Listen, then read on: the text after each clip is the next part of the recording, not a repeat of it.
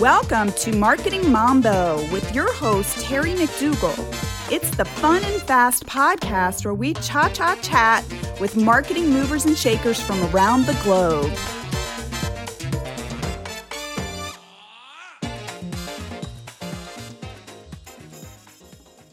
Hey everybody, it's Terry McDougall with Marketing Mambo, and I am thrilled to welcome our guest today, Kirk Westwood. Kirk is the founder and CEO of Glass River Media. He is also an Army veteran and author of My Very Best Bad Idea. Kirk, welcome to Marketing Mambo. How are you today? I'm doing well. Thank you so much for having me. This is fun. I just gave a very high-level overview. Tell us who Kirk is.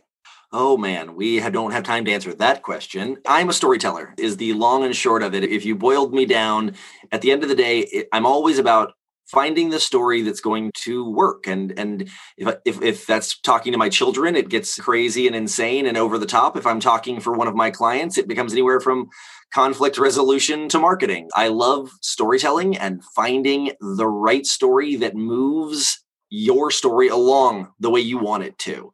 And that can look like a lot of different things. So tell me, what does Glass River Media do? Me and my business partners are all filmmakers. In some capacity, one of us came from government, one of us came from corporate. I'm the filmmaker that spent time in Los Angeles and then also in the military.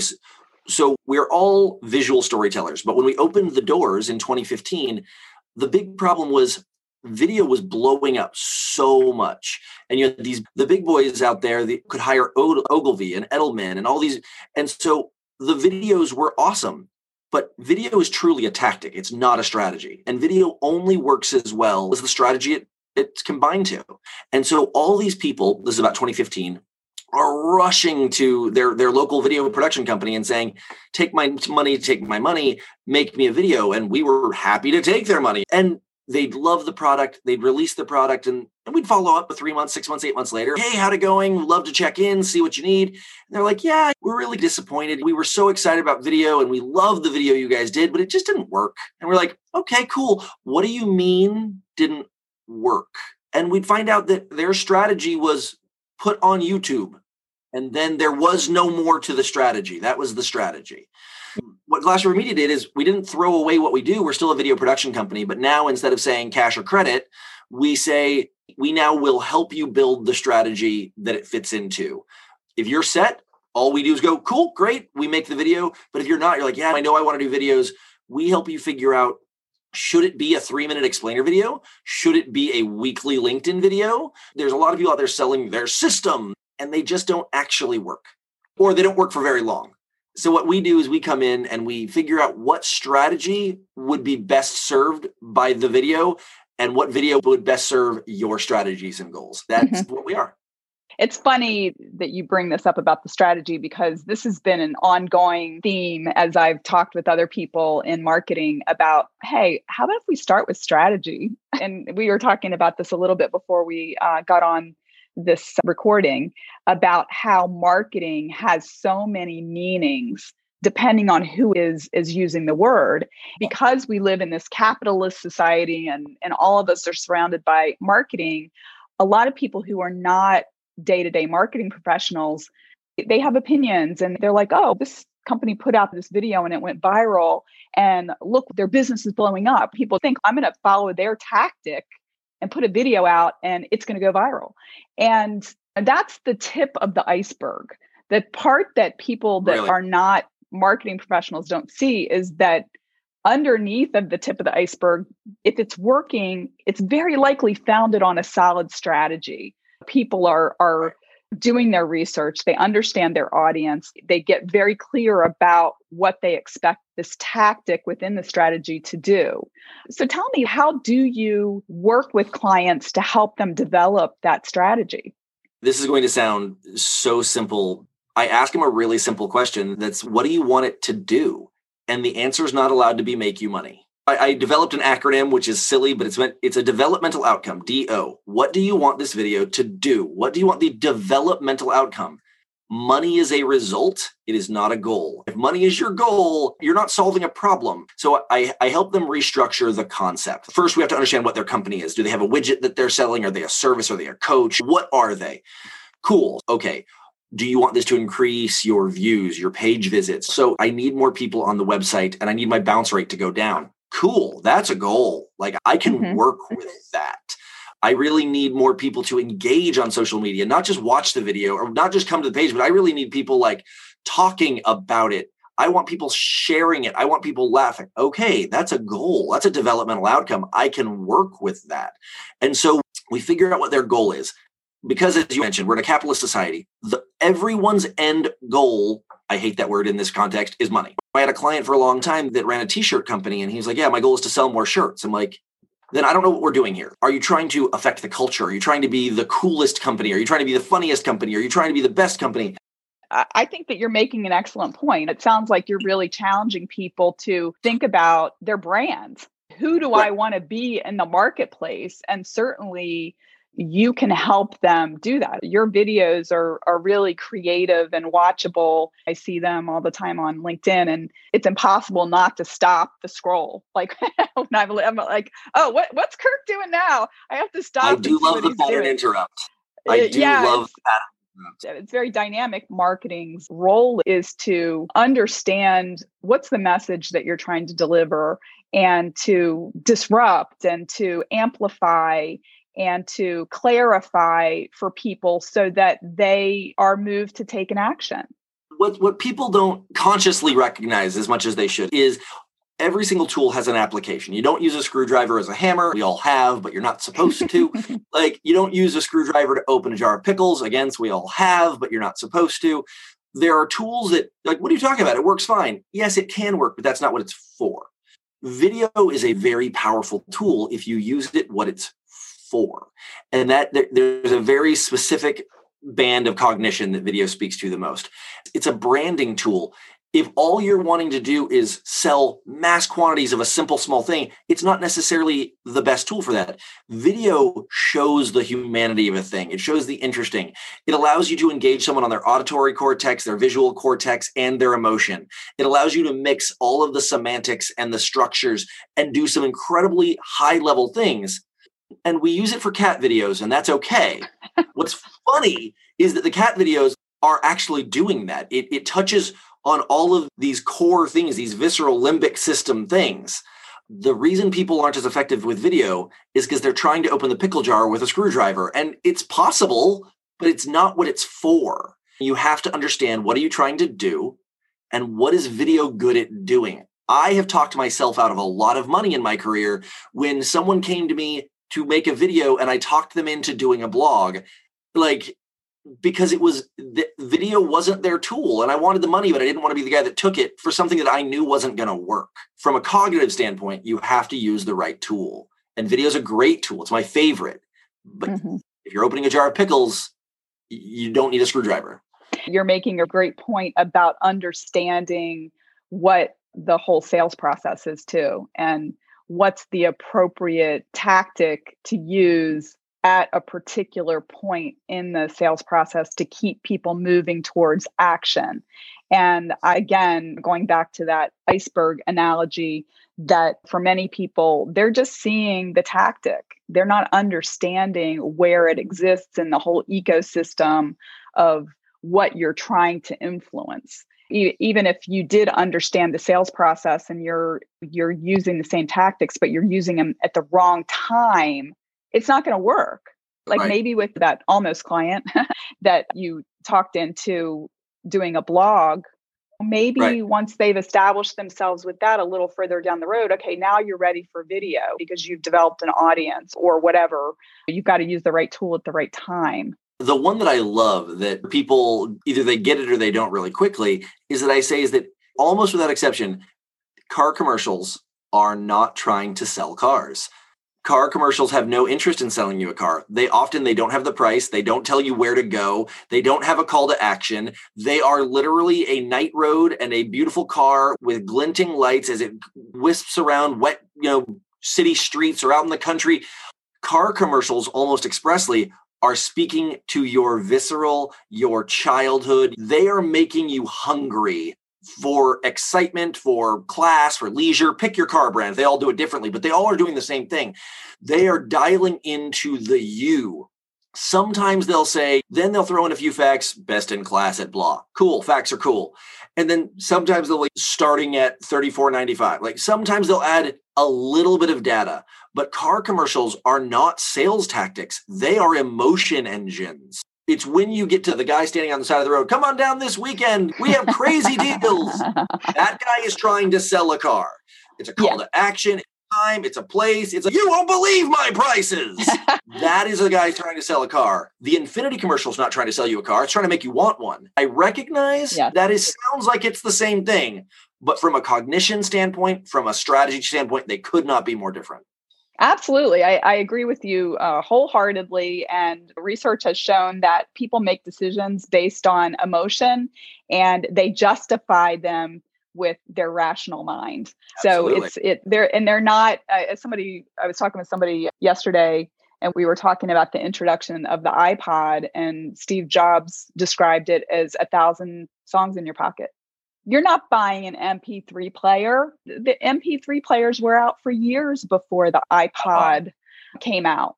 But I can remember thinking like, oh, should I get one of those? I'm like, how do you get the songs on there? But they made everything so easy that, okay, I got one and I have 1,000 songs in my pocket. That's what you're buying. You're not buying an MP3 player.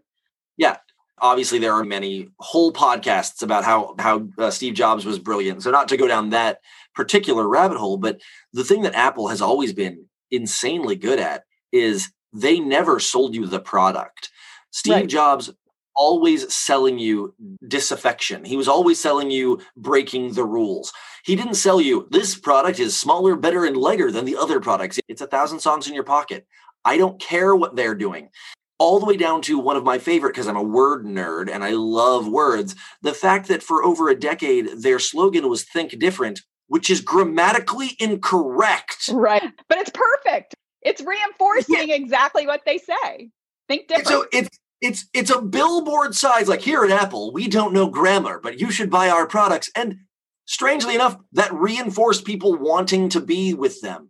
Right. One of the coolest things they did in early days is it was 1,000 songs in your pocket. But one of my favorite things in marketing that I had talked to is you have to make your product public. If your neighbor drives a Subaru, you know that. If your neighbor uses Colgate or Crest, you probably don't unless you're going through their medicine cabinet. That becomes a very different conversation. So you have to make it public. He had 1,000 songs in your pocket and all the cool kids were using it. How do you make sure that people know the cool kids are using it? He was the first company in ever to make the earbuds white so that when you were walking down the street, instead of having a black thing that was disappeared into your clothing, as you're walking down New York City streets, Los Angeles streets, Denver streets, you were walking a billboard of, I'm cool too.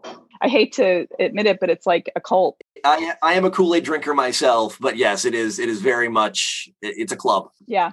When I was looking back over your background on LinkedIn, you've got a little bit of an unusual background. You actually did film production in the Army. Can you just tell me how you got started in film production? Okay. I was literally 12. We were living on Fort Bliss in El Paso, Texas, when I told my parents, my father was a career soldier, a battalion commander in the United States Army. And I told him that I was going to go to film school and I wanted to be a professional storyteller and make movies. And at 12, he rolled his eyes at it. But at 14, when I was still saying it, it was less funny. And at 16, when I wasn't applying to other colleges, it was a very different conversation. But I was serious. I couldn't imagine wanting to do anything but tell stories for a living. For me, at that moment at 12 years old, I was literally sitting in a room with a big group of people who were watching a movie. And I noticed something as I'm watching the people watching the movie. Instead of watching the movie, I noticed that they all smiled in unison. And they all got giddy in unison and they all shifted in their chairs in unison. It's like, that is witchcraft. This group of people is staring at a thing disconnected to them, and it is puppeteering them physically. They are physically moved by a human being that months ago, years ago, thought something, wrote it, and created a thing that is making them react in unison. And that to me is the magic of storytelling. I started reading everything I could and watching TV in a way that most 12-year-olds aren't. I was watching TVs and comparing it. I was keeping notes at 13 and 14 and 15 of how is this show different than this show? And why is this movie better than this movie? And I finally convinced my father that film school wasn't a complete waste of my life. Finally, I was 16 or 17 years old. And my dad was like, you should go get a degree in finance, or you should go to get a degree in accounting, or you should go whatever. And he said, what are you going to do if you fail? And I said, oh, Dad, I'm so glad you asked. There are two options. I can either get a job telling stories, or I can be a gutter scraping bum. There's my fallback plan. That went over exactly as well as you think it did, by the way. But I had a very single mind about it. And I went to film school where, for the record, to his appeasement, I did get a degree in entertainment business, which actually ended up serving me really well, because when you get to LA, you throw a rock and it hits 17 film majors. I did study film, but my degree was in entertainment business. I understood how the industry worked rather than just how movies were made. I got to LA and I started making movies and I started telling stories, but very quickly I realized that, much like I teach my clients now, that the storytelling, that movies are only one very simple way to do that. I got a job working at Michael Bay's The Institute. Michael Bay has more than one production company. He has Michael Bay, but he also has The Institute, which is his commercial agency, where he does car commercials, where he does things that make you feel happy in your stomach and get excited. And I got to go out and be on a bunch of his commercial shoots and work in the back office and see and read. And I realized that I didn't want to be in advertising. I didn't want to make commercials for a living, but this goal I had of moving people with stories, that I still love films to this day, don't misunderstand, but like that there was a bigger where to do that. To answer the Army question that was in there, is that this is all the height of September 11th has happened during this era. It's 2007, 2008. Everyone I know from my youth has joined the Army and is coming and going. I really wanted to be a part of that, but I'm an awkward, unathletic dude. I wasn't going to just grab my rifle and run into battle. It wasn't the best application of me. And I knew that. So I walked into the Burbank recruiting office and said, hey, I want to enlist. To point out here, I'm 28 years old. I have 2 children, a college degree, and my father's a colonel. So this conversation didn't go well either. But I was like, I want to enlist, but I want to be a cameraman. And they're like, that's not really a thing. Yes, it is. There are 2 different MOSs that are camera mech. That's a 25 Victor combat camera documentarian and a 46 Romeo public affairs broadcast journalist. I'll take either because I can do either. And they just weren't hiring for that. And I just stood by and waited. And they kept saying, what about this? And what about this? And what about this? And I said, no, I know what I'm good at. And I know what you need me for. And I know what I will be successful at. I'll wait. And I waited about a year and a half, actually, until they called me and they said, we have an opening for you. It's only in the reserve. It's not active duty, but it's as a broadcast journalist. You'll be helping tell the story of what's going on. I said, great. When do I enlist? And I did. I enlisted in 2011. And I got a direct commission in public affairs, which doesn't happen. There are certain fields that direct commission all the time, doctors and lawyers and chaplains. Mm-hmm. Sure. Public affairs is not one of them, but I direct commissioned in 2014 because of the work I was doing and the stories I was telling and the generals literally that were asking me to come out and help them with their problem and helping tell their soldier story in a way that was dynamic and interesting. I am actually still I'm now a captain with the 75th Innovation Command.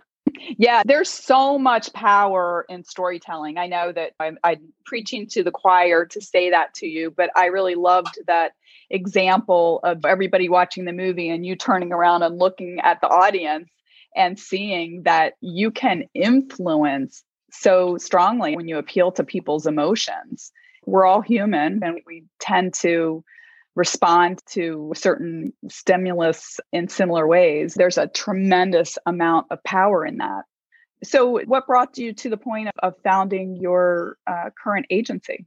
Right around the same general time frame, LA, the writers' strike. I ended up leaving LA because work was really sparse and really hard for a lot of people for a long time. I had gotten laid off from one agency I was working for during the writer's strike. Then I was applying for another job that I was so excited for. And they told me in the room, they're like, Warner Brothers just laid off 500 senior producers last week. Last week, we would have hired you on the spot, but now there's a fire sale on people that have 10 years more experience than you. And I'm like, you know what? I can't even be mad at that. That's like a solid answer. Like, sure. They're like, For the exact same money we can get you, we can get someone that has 8 movies under their belt and 10 years at Warner Brothers. And I'm like, yeah, no, not even any hard feelings over that. Yeah. So I left LA and I moved back to the DC area where I'd grown up. Military brat, I didn't grow up anywhere, but I was familiar with the DC area enough. I got a job on a government contract with the rough and ride, never say die life of government contracting, where I learned that is where creativity goes to die. It was awful. It is where both my agency was born mentally. It's where my book was born mentally. It was where my life completely changed because I went from Los Angeles, where the copy boy could walk into a room of film directors and say, that's a bad idea. What if we did it this way? And they'd be like, you know what? The kid has a point. And then I moved to DC, where I was literally in a meeting where a Rhodes Scholar that went to Princeton was dismissed for being brilliant because the person just didn't have the time to listen. I'm like, what? Steve, not now. We'll talk about your crazy ideas later. I went from a place where entrepreneurship mentality was rewarded with mansions on the beach. And I came to a place where brilliance was penalized by cubicles in the back so you wouldn't infect other people with your ideas. And it was heartbreaking. I understand where the government waste and abuse goes now. I am watching people that are brilliant get shot down every single day with ideas that would work if people would just listen at all. Yeah. And likewise, I had pieces that I was really proud of. And this isn't even ego. They were good video pieces that I was doing. And I was doing these cool pieces and they were fun. I had one get held up for 10 months for a litany of the stupidest reasons that you can say out loud and not be kidding. For over a month of it was they couldn't decide the font and font color that best represented the issue. Yeah, that's funny. As you're talking about that, I can certainly relate. I was in the corporate world for a really long time. And what I finally realized towards the end was I was having to work so hard just to do my job. So definitely that 10 months, I had things like, okay, how many hoops do I need to jump through to finally get approval? And 8 months later, I finally get approval to do something that I could have started it and been done with it. And we would have gotten the results of it a long time ago, except for a lot of red tape that had to be cut through. And if you are confident in your point of view and you believe in your ideas and you're willing to take that leap of faith, it can certainly be really rewarding to step into the entrepreneurial realms. I definitely like to hear more about your book. It's The Very Best Bad Idea. So what an intriguing title. So tell us more about that. It's the continuation of that same moment. I pulled this guy aside after this meeting and I'm like, so what's going on? And he's like, yeah, what we could do to fix this is X and Y and Z. And I'm like, I'm sitting here thinking, I'm like, that fixes everything. That's the linchpin. That if we just with a incremental change in the way we're looking at this, it fixes kind of everything. And our boss didn't get it, didn't see it, didn't have the time, which wasn't true, by the way. That was just what they were saying. So I went back to this guy and I'm like, I'll write it up. I'll write up the proposal. I'll help you pitch this. I can even make a video kind of help pitch what we're talking about. And he's like, nope, I have 17 years in. I'm just going to keep my head down. I'm going to get out in a few years. I'm going to go open my bakery. And I was like, okay, so I want to make sure I'm hearing this. Your goal is to get out of your 20-year career having made as little impact as possible? He goes, I wouldn't have said it like that, but it bothered me. It kept me up. I was like, why are people so afraid of looking stupid? Because he's like, I don't want to look stupid. I don't want to get made fun of for my idea. And I was like, but you're right. Why would being teased bother you coming from a kid who'd been bullied his whole life? So being teased is my neutral. And so The Very Best Bad Idea was born of, I started researching thought. I started researching ideas. I started researching innovation. I started calling around to anyone who would take my call, people that worked in the creative field, people that worked in the non-creative field. I talked to cognitive neuroscientists. I talked to organizational behavior people. I conducted over 100 interviews asking people about thought leadership and idea development and innovation and creativity. And The Very Best Bad Idea came from this idea that you are creative. No matter who you are creative, you've just been told you're not allowed to be, or you've been told you're not supposed to be. And I've had people tell me, like, I don't work in a creative field. I'm not allowed to be creative. And I'm like, that's absolute BS. I don't know what you do, but you're wrong. And so that's what The Very Best Bad Idea is. It's broken down into 3 parts. The first part is called The History of Thinking. I literally deep dive into, I called philosophy students and anthropologists and archaeologists. I talk to them about the history of cognitive thought. Part 2 is called Make Friends with the Mouse, which talks about what you were saying about how nobody knows what marketing is because it's such a big word. Things like build a better mousetrap don't mean anything because by the definition of a mousetrap, it's successful if it catches a lot of mice. Building a better mousetrap would catch more mice when the goal is to get rid of mice. So if I made friends with the mouse and asked him not to come over anymore, then I've actually achieved my goal without not the stated, I've stated the actual goal without the stated goal. All of section 2 goes into Henry Ford and Edison and people that solved problems by thinking about them differently, not by building a new thing. And how Edison did not do anything you think he did at all. He did not invent the light bulb. What he did was came up with a new way of thinking about what electricity was for. That he did do. Henry Ford invented literally nothing, but he took the car from being an erudite, aristocratic toy to being the Ford F-150. Like, he put a highfalutin toy into the hands of farmers and got them to sell their mule for it. He didn't invent anything. He changed the way people thought about it. And the third section is called Release the Creative. And it's about how you can do that. It's about how you can redirect the definitions that are holding you back and redirect your own history of thinking and apply your own crazy, terrible ideas, things you have been made fun of or mocked for, and how you can get them into the world and make them stick. Wow. Your book sounds awesome. I love what you were talking about creativity and people saying, I don't work in a creative field. And the thing that came to my mind is, are you alive? Because life is about creativity, right? Creation. It's about, yes, in some ways, creativity has gotten a bad rap. Like you need to be given permission to be creative. And that creativity is only for certain people. We don't know what the future holds. We all are challenged to be creative in every moment, to be like, okay, what am I facing here? How do I need to address this? And a lot of times, whatever we did in the past, there's no guarantee that's going to work in the future. Being nimble and being ready to reevaluate what we're seeing in front of us and think about, like you were saying with Henry Ford and Thomas Edison, just to reframe the problem and to say, is this really the best way to approach this? And it just sounds like your book is something that anybody should read because we don't need to be given permission to be creative. We are all innately creative. And I think that all of us will be happier if we can just step into who we are, recognize our gifts, and use them without looking for permission to do that. Kirk, it's been great talking to you. And I think that my audience is going to get a lot out of this conversation in terms of thinking about things differently.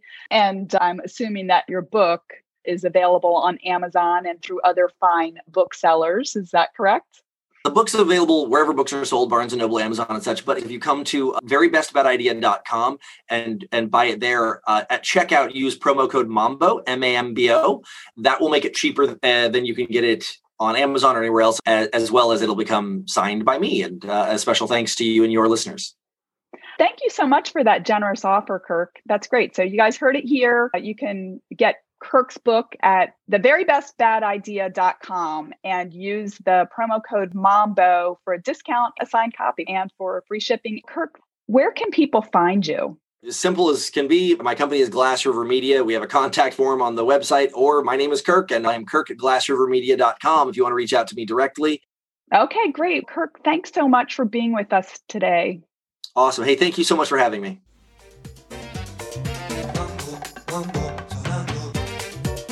Thanks for listening to this episode of Marketing Mambo. If you enjoyed it, please subscribe, like, and share. I'd love to hear from you. Check out the show notes for my social media and contact information. Until next time, adios.